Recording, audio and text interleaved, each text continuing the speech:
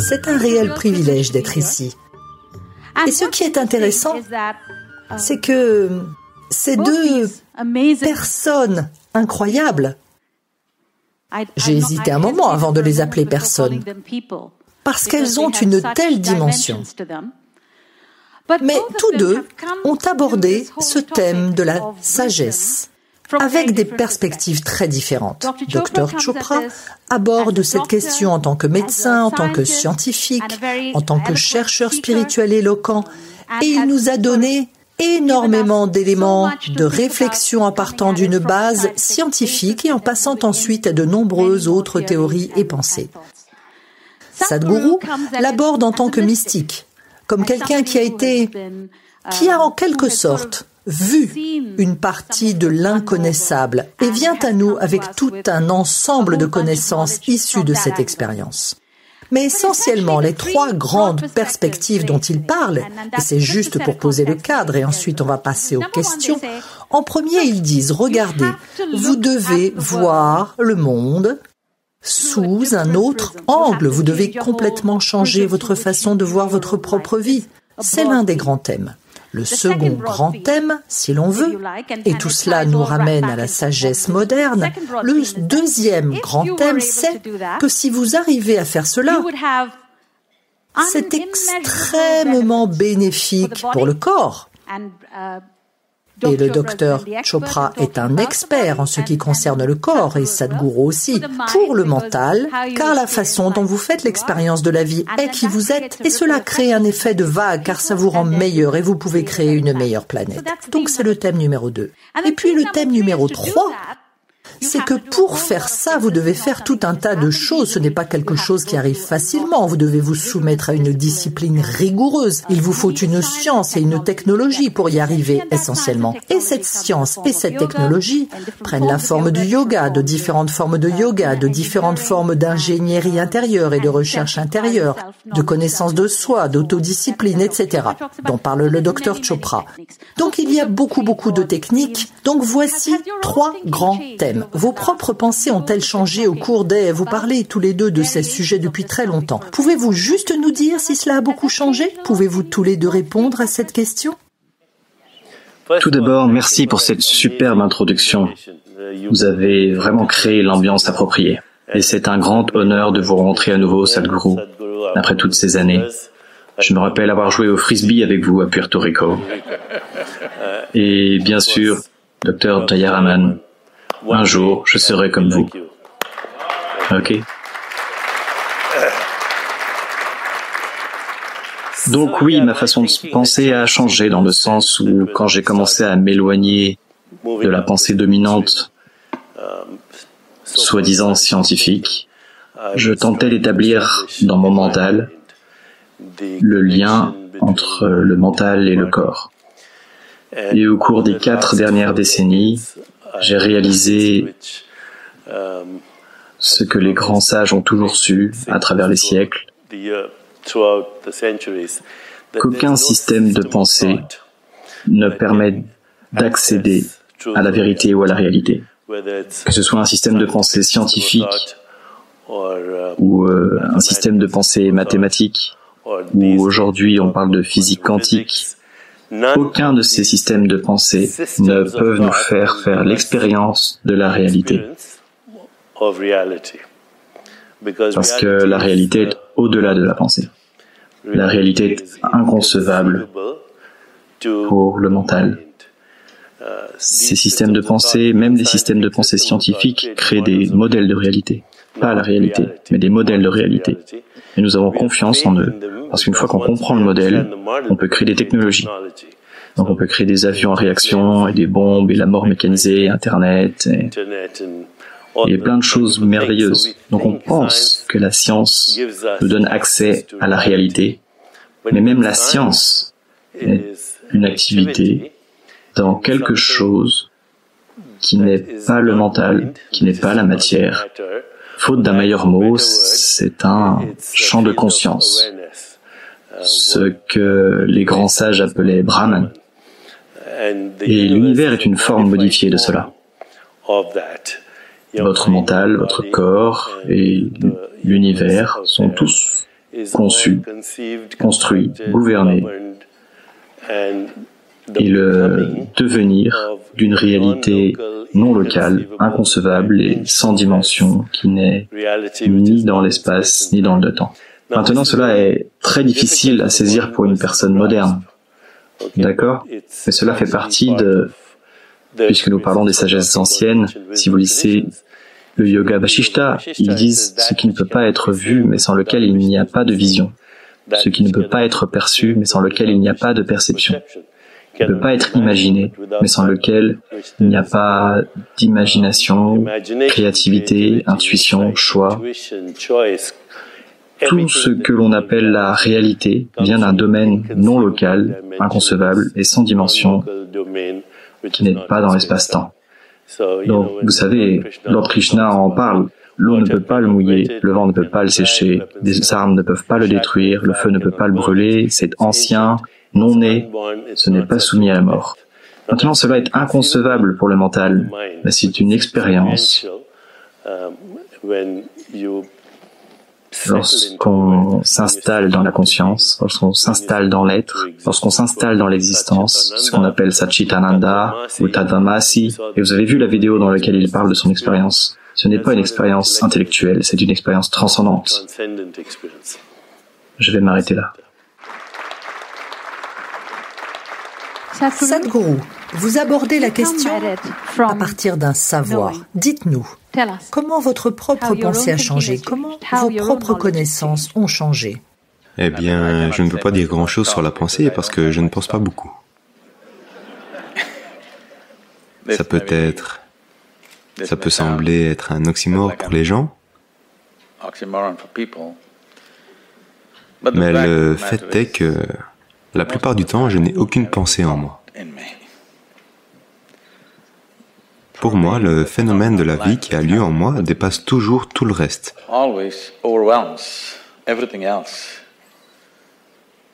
Les pensées me viennent seulement quand je veux faire quelque chose physiquement, organiser quelque chose autour de moi.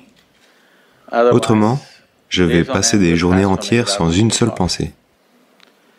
Donc, peut-être que je n'ai jamais grandi. D'une certaine façon, oui. Parce que, en ce qui concerne les gens, me demandent « Quel a été votre sadhana ?» Ma seule sadhana était que, dès mon enfance, je ne me suis jamais identifié à quoi que ce soit. Que ce soit la famille, ou la culture, ou la religion, ou la société, ou diverses autres choses qui ont lieu autour de vous, y compris vos parents, vos frères et sœurs. J'étais impliqué avec eux, mais jamais identifié à quoi que ce soit. Si l'intelligence humaine ne s'empêtre pas dans l'identité, chaque être humain va réaliser la nature de la vie. L'intelligence humaine est capable de la comprendre. Quand je dis intelligence, comme Deepak l'a souligné, c'est au-delà du processus de pensée. Malheureusement, du fait du genre de système éducatif qu'on a aujourd'hui, nous sommes complètement attachés à une dimension de notre intelligence qu'on appelle l'intellect, qui n'est que le processus de pensée. La pensée ne peut avoir lieu qu'avec les données que vous avez accumulées à travers les 5 sens, qui sont très limitées. C'est une chose. Une autre chose, c'est que la nature des données accumulées par les sens, elles ne sont utiles que pour le processus de survie. La nature même de la façon dont vous voyez les choses, la façon dont vous entendez, sentez, goûtez et touchez la vie, n'est pertinente que pour le processus de survie. Si vous voulez connaître la vie elle-même, alors ces instruments de perception ne sont pas bons. Même ce qui est lumière et obscurité est un débat entre vous et une autre créature qui voit l'obscurité comme de la lumière, n'est-ce pas? Si vous vous asseyez avec une chouette et commencez à débattre de ce qui est lumière et ce qui est obscurité, c'est une discussion sans fin. Mais selon vous, qui a raison? Allô? Si vous dites les deux, soit vous faites partie du corps diplomatique, soit vous avez un mariage réussi.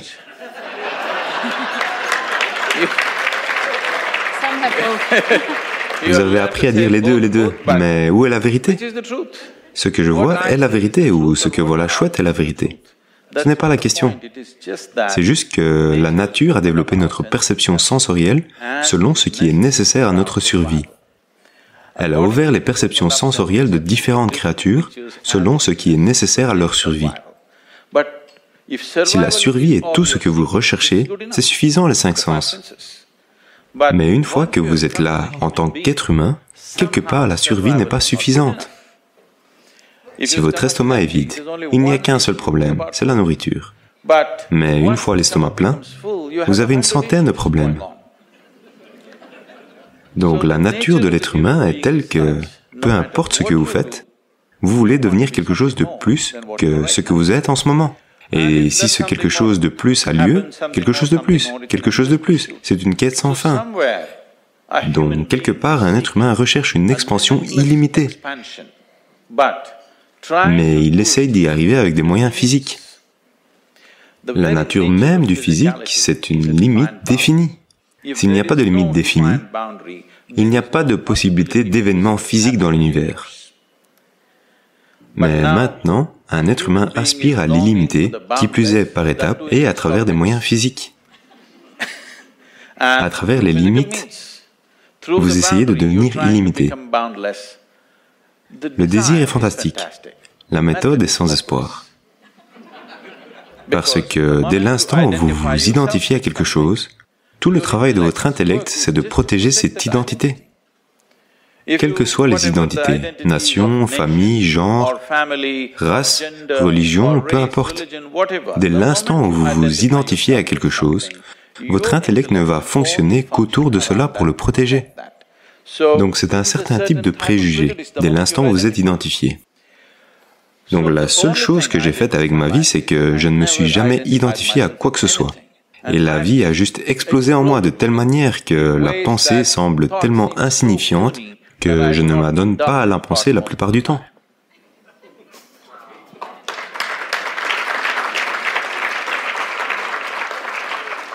Vous savez, ce que vous nous dites à tous ici, d'une façon ou d'une autre, nous sommes tous fiers d'être des êtres humains pensants. C'est une pilule difficile à avaler. Penser, c'est simplement recycler les données que vous avez déjà accumulées.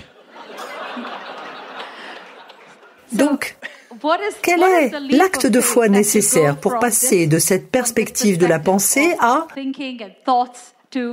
on n'appartient pas à qui que ce soit, vous savez, on ne s'identifie pas à un quelconque outil, à une quelconque localité. Et je sais que vous avez tous les deux parlé de ça. Vous voyez, le truc c'est que ce n'est pas quelque chose que les gens ne vont pas comprendre. Ils vont le comprendre. Ce n'est pas un grand enseignement, je vous le dis. Si vous le comprenez là tout de suite, dans votre vie va se transformer de façon que vous n'avez pas imaginé possible. Autrement, un jour, les asticots vont vous le faire comprendre. Vous allez comprendre que vous n'appartenez pas à quoi que ce soit. Donc, tout l'objet de la culture de ce que vous appelez Bharat, c'est le Vairagya. Le mot Vairagya veut dire rag, veut dire couleur. Vairagya veut dire au-delà de la couleur. Mais si vous dites incolore en anglais, ça a une connotation très négative d'être sans couleur. Disons transparent.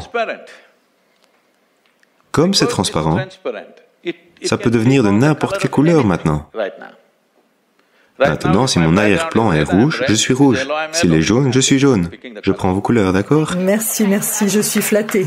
D'accord. Le bleu et l'or ne sont pas mal non plus. Docteur, avez-vous quelque chose à ajouter? Juste pour développer ce qu'il a dit. Vous nous écoutez ici. Maintenant, pendant juste un instant, portez votre attention sur ceux qui écoutent et qu'est-ce qui écoute. Votre expérience, c'est l'être. Pas vrai? Un autre mot pour désigner la conscience ou l'existence. Ce n'est pas une pensée. La pensée est ce qui crée le clivage sujet-objet. Être est tout ce qu'il y a. Et être n'est pas une pensée. Donc, même maintenant, si je vous demandais, êtes-vous conscient? C'est être. Maintenant, tout le reste, n'est qu'une modulation de cela. C'est un sentiment ou une pensée ou une sensation ou une perception. On appelle ça le mental, on appelle ça le corps, on appelle ça l'univers. Et tout ce qu'il y a, c'est l'être et ses modulations. Parce que votre expérience, ce sont des sensations, images, sentiments et pensées. Et ensuite vous dites, oh, c'est un arbre, c'est un corps, c'est un univers, c'est un rocher. Ce sont juste différentes combinaisons de l'être et de ses modulations. Donc, avez-vous tous compris cela? Trop de ça, un peu. C'est très... Et je crois que cela fait partie de la complexité qu'on éprouve tous. Parce que vous essayez de l'expliquer avec des mots. Mais encore une fois, pendant que vous écoutez, demandez-vous qui écoute. Et je pense, Dr Chopra, que la question intéressante c'est, et Sadhguru c'est pour vous aussi, essentiellement, ce qu'on fait dans ce processus où vous nous demandez à tous de changer de point de vue, c'est que essentiellement vous nous demandez d'en faire l'expérience quelque part. Oui, il a parlé de l'erreur de l'intellect. C'est l'erreur de l'intellect qui crée une séparation entre l'observateur et l'observé. Car l'observateur et l'observé, que sont le mental et le corps, sont une unique activité holistique de l'ensemble de l'univers.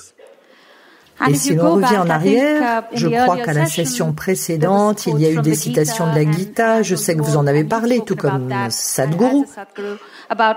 Je n'en ai pas parlé. Pas maintenant, mais... À aucun moment.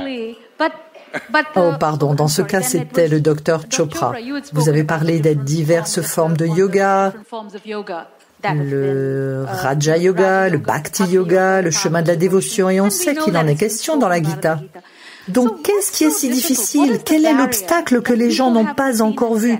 Il semble que quelque part ce soit une expérience.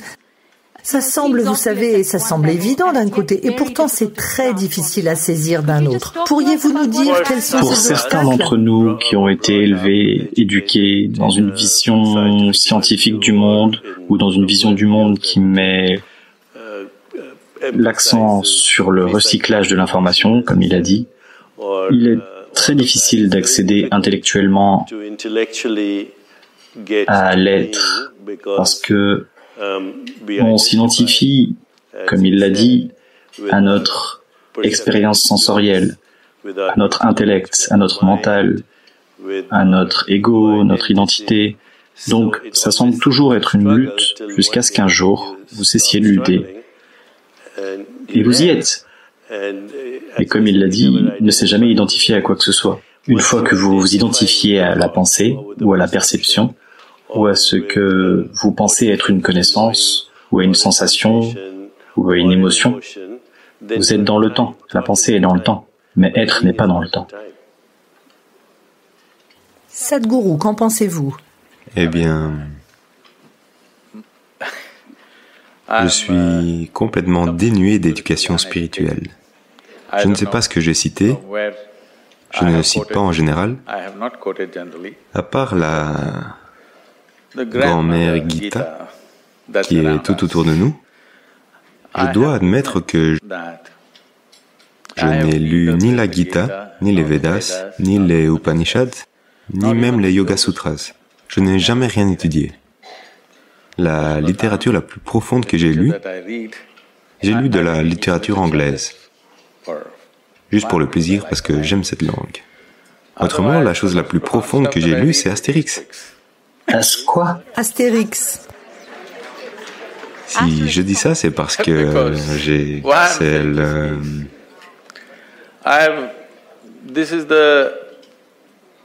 C'est comme ça. Par exemple, un scientifique moderne essaie de déduire mathématiquement la réalité. Tout doit s'intégrer dans ses calculs. Et il va tout déduire et dire l'univers est un grand tout. Mais ce n'est pas dans son expérience. Une personne religieuse va dire « Dieu est partout, donc tout est un ». Mais ce n'est pas encore dans son expérience, il le croit. L'un fait des déductions, l'autre croit. Un yogi est un dur à cuire qui ne croit pas en quoi que ce soit, qui ne veut rien déduire, à moins que ça devienne réel en lui, ce n'est pas réel pour lui. Donc, du fait de cette approche, je Je n'ai jamais ressenti le besoin de lire quoi que ce soit de spirituel. Si je lis quelque chose, ça peut être un journal ou de la littérature ou autre chose, mais jamais quelque chose de spirituel, parce que je n'ai jamais voulu encombrer ma propre clarté avec quoi que ce soit à l'extérieur. Et la seule chose et unique chose que je sais, c'est que je connais ce fragment de vie de ses origines à sa destination ultime, et c'est tout. Comme vous connaissez ce fragment de vie, par déduction, vous semblez savoir tout le reste. Aujourd'hui, il y a une certaine théorie qui apparaît, qui s'appelle la théorie constructale. Ce qu'ils essaient de dire, c'est que vous preniez une amibe ou un être humain, que vous preniez l'atome ou le cosmos, le design fondamental est le même. C'est juste la sophistication et la complexité qui augmentent. Donc, si le design fondamental est le même, si vous voulez connaître tout l'univers, vous devez juste connaître ceci. Et c'est la seule chose à votre disposition à laquelle vous avez accès. Quand je dis que c'est la seule chose à laquelle vous avez accès, vous voyez, en ce moment, vous croyez que vous me voyez assis ici. Mais ce n'est de fait pas le cas. Le fait est que la lumière tombe sur moi, est réfléchie, passe par vos lentilles, image inversée sur la rétine. Vous connaissez de l'histoire. Donc, si vous me voyez, vous ne me voyez qu'en vous. Si vous m'entendez, vous ne m'entendez qu'en vous. Tout ce qui vous est arrivé, la lumière et l'obscurité, ont lieu en vous. La douleur et le plaisir ont lieu en vous. La joie et le malheur ont lieu en vous. La souffrance et l'extase ont lieu en vous. Là maintenant, si je touche votre main, vous pensez que vous faites l'expérience de ma main. Non. Vous faites seulement l'expérience des sensations dans votre main. Ou en d'autres termes, l'ensemble de l'expérience humaine a lieu en vous. Le siège même de votre expérience est en vous. Ce qui a lieu en vous, au moins, vous devez être capable de le déterminer. Ce qui a lieu en vous doit avoir lieu comme vous le voulez. Si ce qui a lieu en vous a lieu comme vous le voulez, soudain votre capacité à créer ce que vous voulez dans le monde est également considérablement améliorée. Pas parce que vous connaissez le monde, parce que vous connaissez ceci. C'est pour cela que la réalisation était considérée comme la chose la plus importante. Vous devez comprendre que c'est une réalisation. Ce n'est pas un accomplissement. Ce n'est pas une réussite. C'est une réalisation. Réalisation veut dire que c'est toujours là. J'ai été suffisamment stupide pour ne pas le voir. Soudain, un jour, je l'ai vu. C'est ce que réalisation veut dire. On n'a jamais dit que les choses intérieures sont des accomplissements ou des réussites. Elles ne sont pas une ascension d'un quelconque sommet. C'est juste une réalisation. Ça a toujours été là. Ça a toujours été là pour... Voyez, pardon. Tout le monde cite la Gita. Moi aussi, je vais la citer. À un moment, il semble qu'Arjuna ait demandé, je ne sais pas si ça a été inventé par quelqu'un ou si c'est vraiment dans la Gita, corrigez-moi si c'est le cas, il semble qu'Arjuna ait demandé, où est cette vérité dont vous parlez? Cette vérité intangible, imperceptible, où est-elle? Il semble que Krishna ait ri et dit, elle est au bout de ton nez. Maintenant, il y a de nombreuses écoles de yoga qui se concentrent intensément sur le bout de leur nez et se retrouvent avec des maux de tête. Essayez pour voir. Ce qu'il essaie de dire, c'est que c'est la chose la plus évidente. La chose la plus évidente, si vous prêtez attention à votre existence, pas à vos pensées, pas à vos émotions, pas aux façons dont vous avez arrangé la vie autour de vous, si vous prêtez attention à la nature de votre existence, c'est la chose la plus évidente. Elle est au bout de ton nez. Est une métaphore en Inde pour dire que c'est la chose la plus évidente. Mais en vous concentrant sur le bout de votre nez, l'éveil n'aura pas lieu, mais le mal de tête est garanti.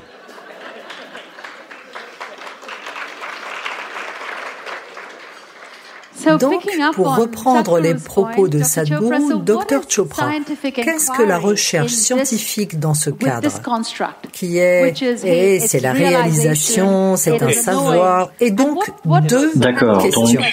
Donc, vous savez, Sadhguru est l'un des rares chanceux que j'ai connu deux autres personnes qui ont dit ce qu'il a dit. Dieu merci, je n'ai jamais rien lu. L'un était Maharishi Mahesh Yogi. Il disait toujours, Dieu merci, je n'ai jamais rien lu parce que ça aurait encombré mon mental. Et l'autre était Krishnamurti. Il disait la même chose que vous savez. Plus vous lisez, plus vous encombrez votre mental. Il lui aussi disait, je n'ai jamais rien lu. Donc c'est inhabituel. Il se trouve qu'il est tombé dans l'existence parce que il est tombé dans l'existence, d'accord? Ou la conscience, ou peu importe comment on veut l'appeler, l'être. Ce n'est pas mon cas. J'ai lutté, d'accord? J'ai lu toute la littérature scientifique, la littérature médicale, la psychologie jungienne. J'ai lu la Bhagavad Gita, j'ai lu toutes ces traductions, le Rig Veda, j'ai lu le Yoga Vashishta, j'ai lu le shivaïsme du Cachemire, le Vedanta, tout ça. Non, vous ne devriez pas, votre mental va devenir encombré.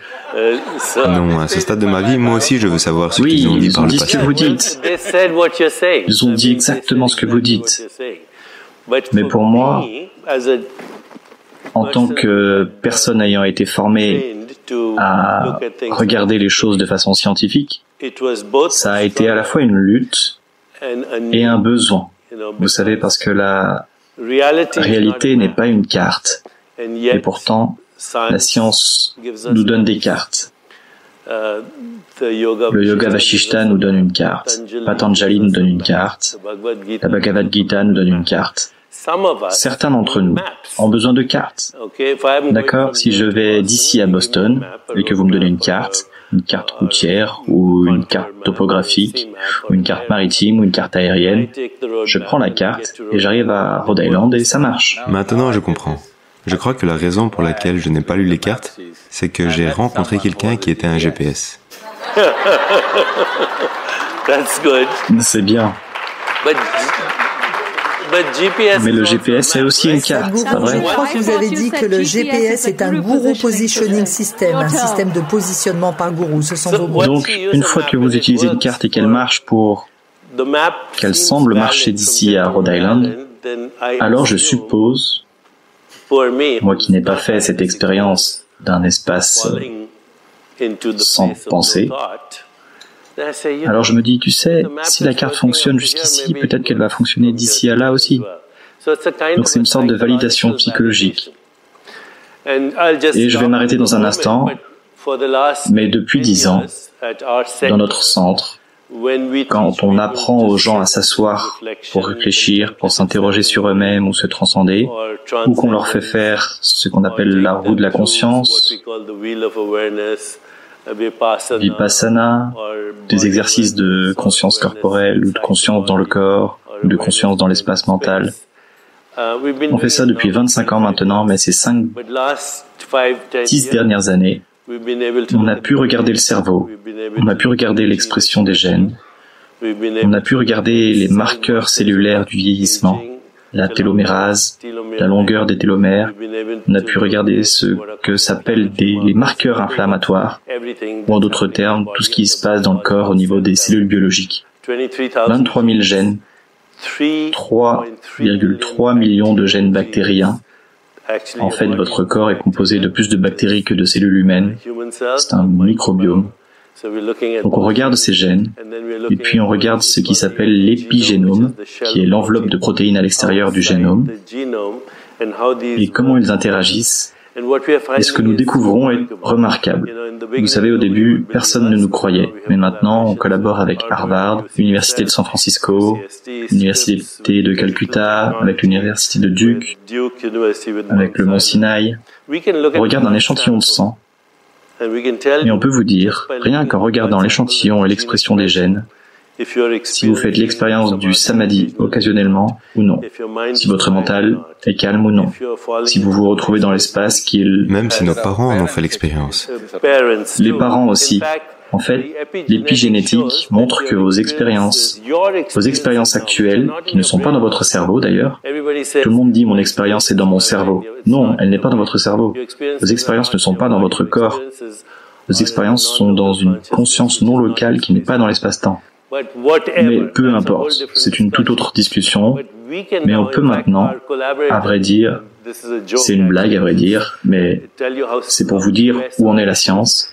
Un de nos collaborateurs, Eric Shaw, ici au Mont Sinaï, il fait de l'expression génique, il transcrit l'ARN, il étudie ce que s'appelle le transcriptome.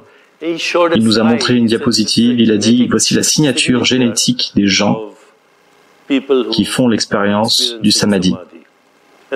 Et ce sont des personnes qui l'avaient étudié à un autre centre.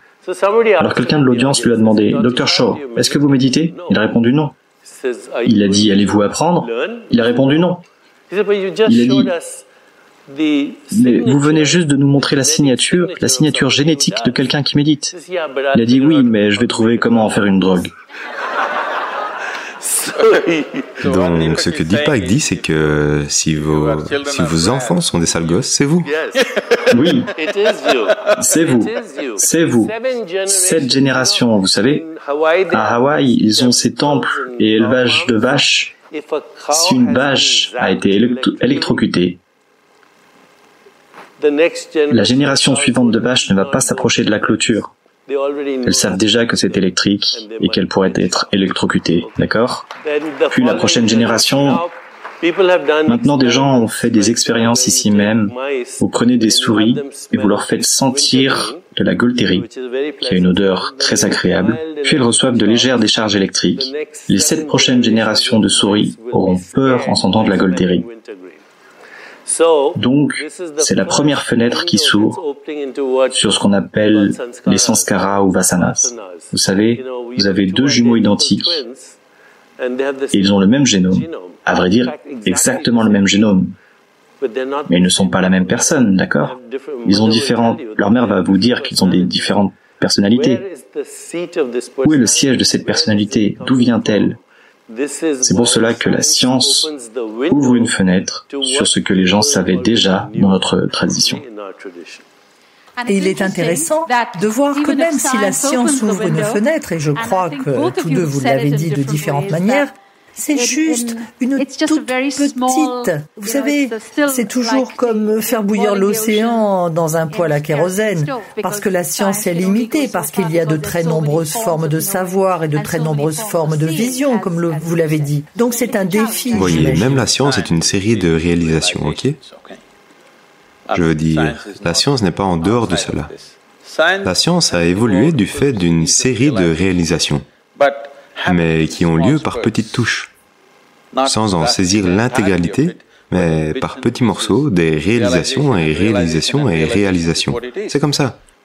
On dit il a découvert quelque chose, mais c'est qu'il a observé quelque chose. Il s'est rendu compte que c'est comme ça que ça fonctionne, certains aspects. Et connaître la dimension physique du fonctionnement vous permet de faire beaucoup de choses avec le monde physique, ce que vous voyez sous la forme des technologies aujourd'hui. Une chose très importante cependant, mais la science nous a maintenant amené à ce qu'on appelle le portail, ou la porte du sous-empirique. Et le sous-empirique est moins de 0,01% du non manifeste, qui est scientifiquement inconnaissable.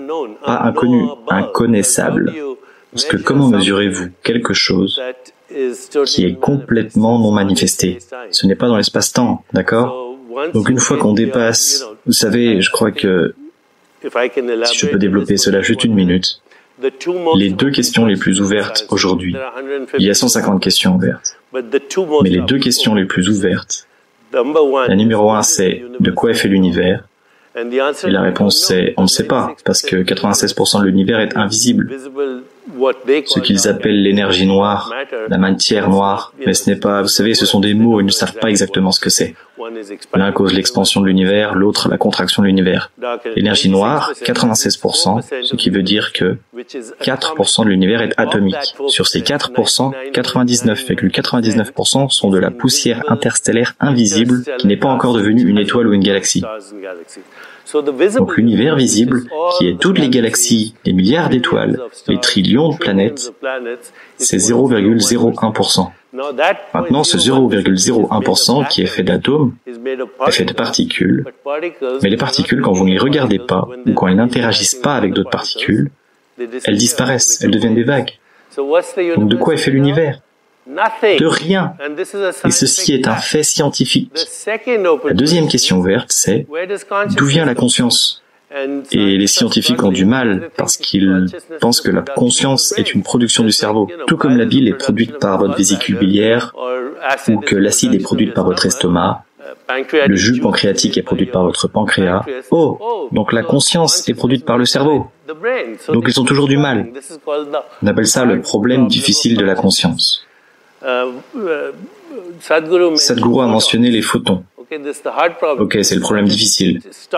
Je vais m'arrêter dans une seconde, mais en ce moment, vous regardez cela. Ça c'est bleu, ça c'est rouge. Vous voyez cette belle chemise. Ce qui atteint vos yeux, ce sont des photons incolores. Ce qui parvient à votre cerveau est un courant électrique.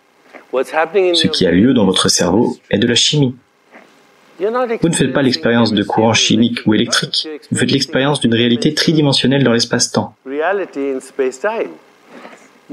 Personne ne sait comment ça arrive, donc ils se débattent encore et encore. Si je vous demande d'imaginer un beau coucher de soleil sur l'océan, faites-le tout de suite. Vous voyez une image. Il n'y a pas d'image dans votre cerveau. Donc vous savez, le fait que le cerveau produit la conscience est juste une idée. Personne ne l'a jamais prouvé. La conscience n'est pas dans le cerveau est dans la conscience, le corps est dans la conscience, le mental est dans la conscience, tout l'univers est dans la conscience. Et vous ne pouvez pas y arriver via un système de pensée. Pour davantage, vous savez, en faire un processus expérimental, ce que vient de dire Deepak, vous ne pouvez de toute évidence pas y accéder par la pensée. Parce que la pensée est une accumulation, des informations accumulées que vous recyclez à votre guise. En ce moment, notre idée de qui nous sommes ou de qui je suis ou qui je ne suis pas est déterminée par cela. Si vous faites juste cette simple expérience-là tout de suite, prenez votre main droite et touchez votre main gauche. S'il vous plaît, vous tous, pouvez-vous le faire? Est-ce vous? Est-ce vous? Oui. Touchez la chaise sur laquelle vous êtes assis. Est-ce vous?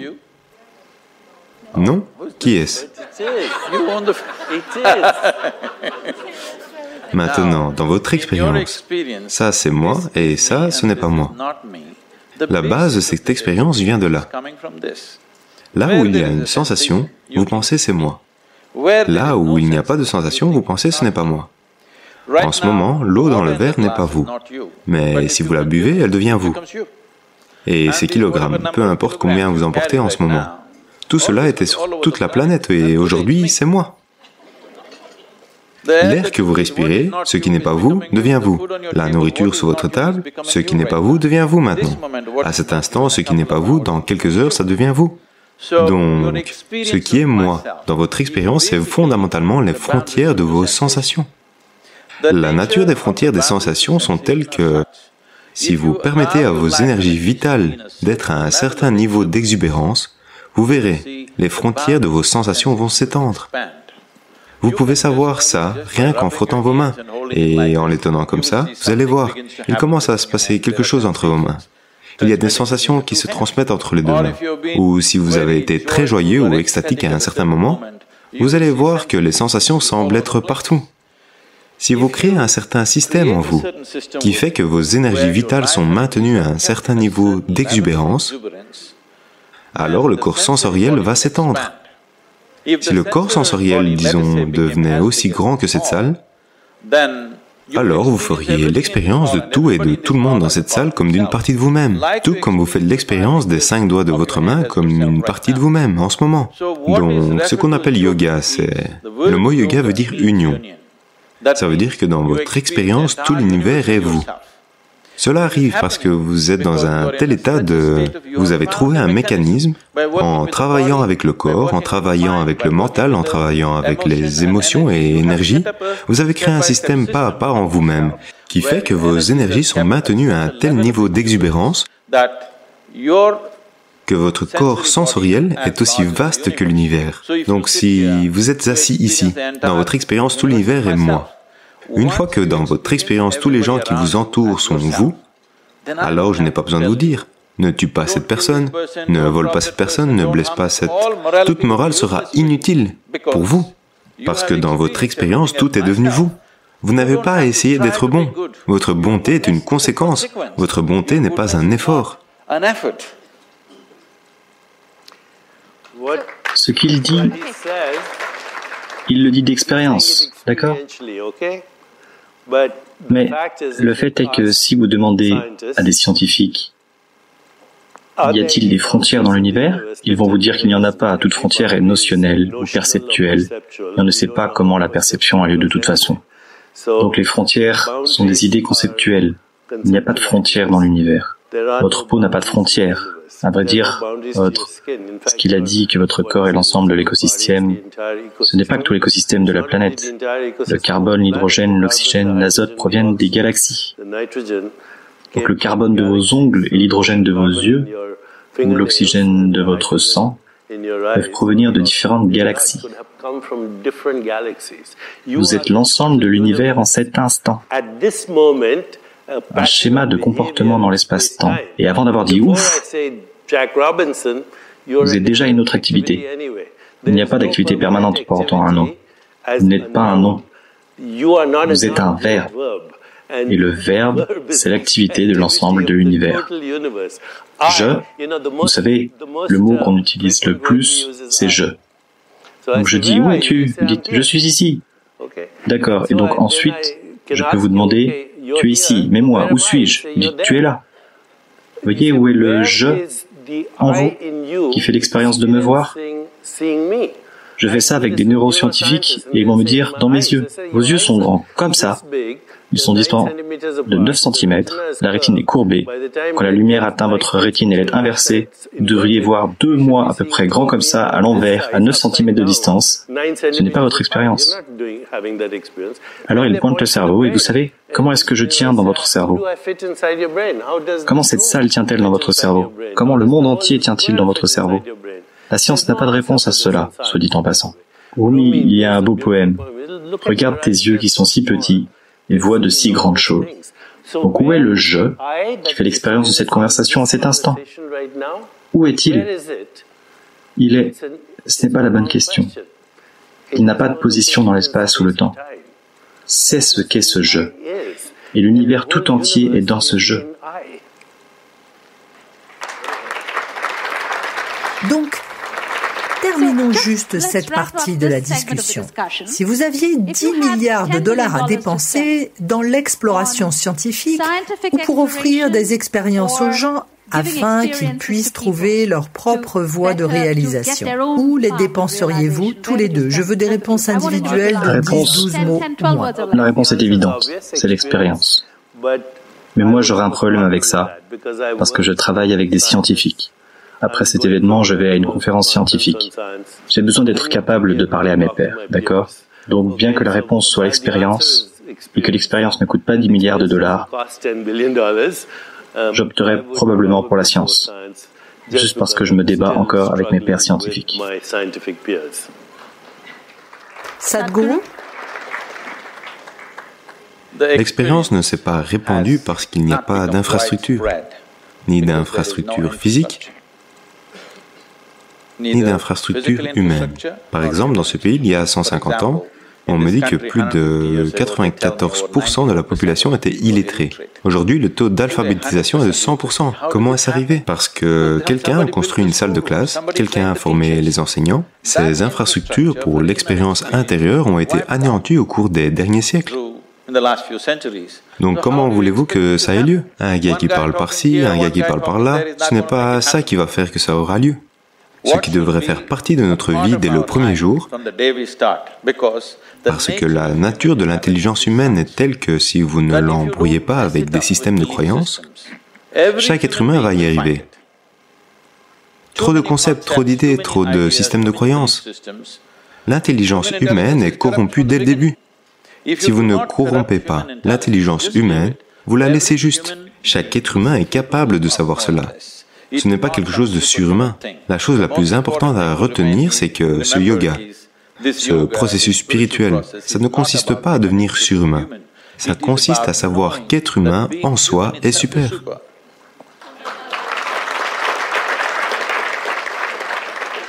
Quelle est votre définition de la réussite? La réussite, c'est la capacité à aimer et à avoir de la compassion. La réussite, pour certains, c'est l'accomplissement progressif d'objectifs nobles. La réussite, in fine, c'est de savoir qui tu es. Sadhguru? Si vous pouvez être extatique quoi qu'il arrive autour de vous, si vous pouvez être impliqué mais ne quand même pas être affecté par ce qui a lieu autour de vous, pas en vous désengageant. Vous êtes absolument impliqué, mais intouché par le processus de la vie. Je crois que c'est ça la réussite. Deuxième question, où l'on va un peu se plonger dans les choses du monde. Quel conseil donneriez-vous à Angela Merkel aujourd'hui? Compassion ou souveraineté? C'est évident, la compassion. La souveraineté n'existe pas. Je pense que tout nationalisme est une forme sophistiquée de tribalisme. Je pense que votre être essentiel n'a pas de religion, pas de race, pas de genre, pas d'identité assumée. C'est une pure conscience. Donc, évidemment, je dirais la compassion. Laissez-les tous entrer, les migrants. Étant une grande force économique, ce qu'elle gère en ce moment, je dirais que s'ils n'investissent pas dans le conflit, nous n'aurons même pas besoin de leur compassion. Les gens seront bien d'eux-mêmes. Vous devriez arrêter d'investir dans le conflit. J'ai entendu que les gens vont au Soudan et essaient d'arrêter les conflits là-bas, les conflits ailleurs, laissez tomber tout ça. Vous savez qui fournit les armes, vous savez qui fournit les munitions. Chaque jour, vous voyez ces terroristes ou autres tirer dans le ciel. Clairement, il n'y a pas de pénurie de munitions, n'est-ce pas? Ils ne tirent même pas sur les gens. Ils en ont des tas, ils tirent dans le ciel. Donc, de toute évidence, quelqu'un les ravitaille continuellement. On sait où elles sont fabriquées. Je vais vous donner les adresses si vous voulez. Arrêtez simplement ça, arrêtez de leur fournir des munitions. On ne peut pas retirer les armes, d'accord? On peut retirer les munitions. Au moins, en découpant les gens, ils vont se fatiguer au moins. En ce moment, il y a de puissants mécanismes pour y arriver. Donc, si vous n'investissez pas dans le conflit, si vous n'investissez pas dans la création de problèmes dans le monde, nous n'aurons pas besoin de votre compassion.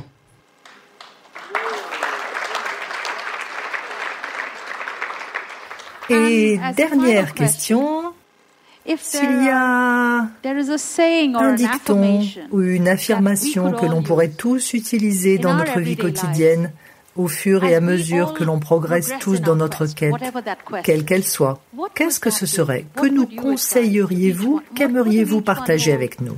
La mienne semblera peut-être très banale. Relax, Max.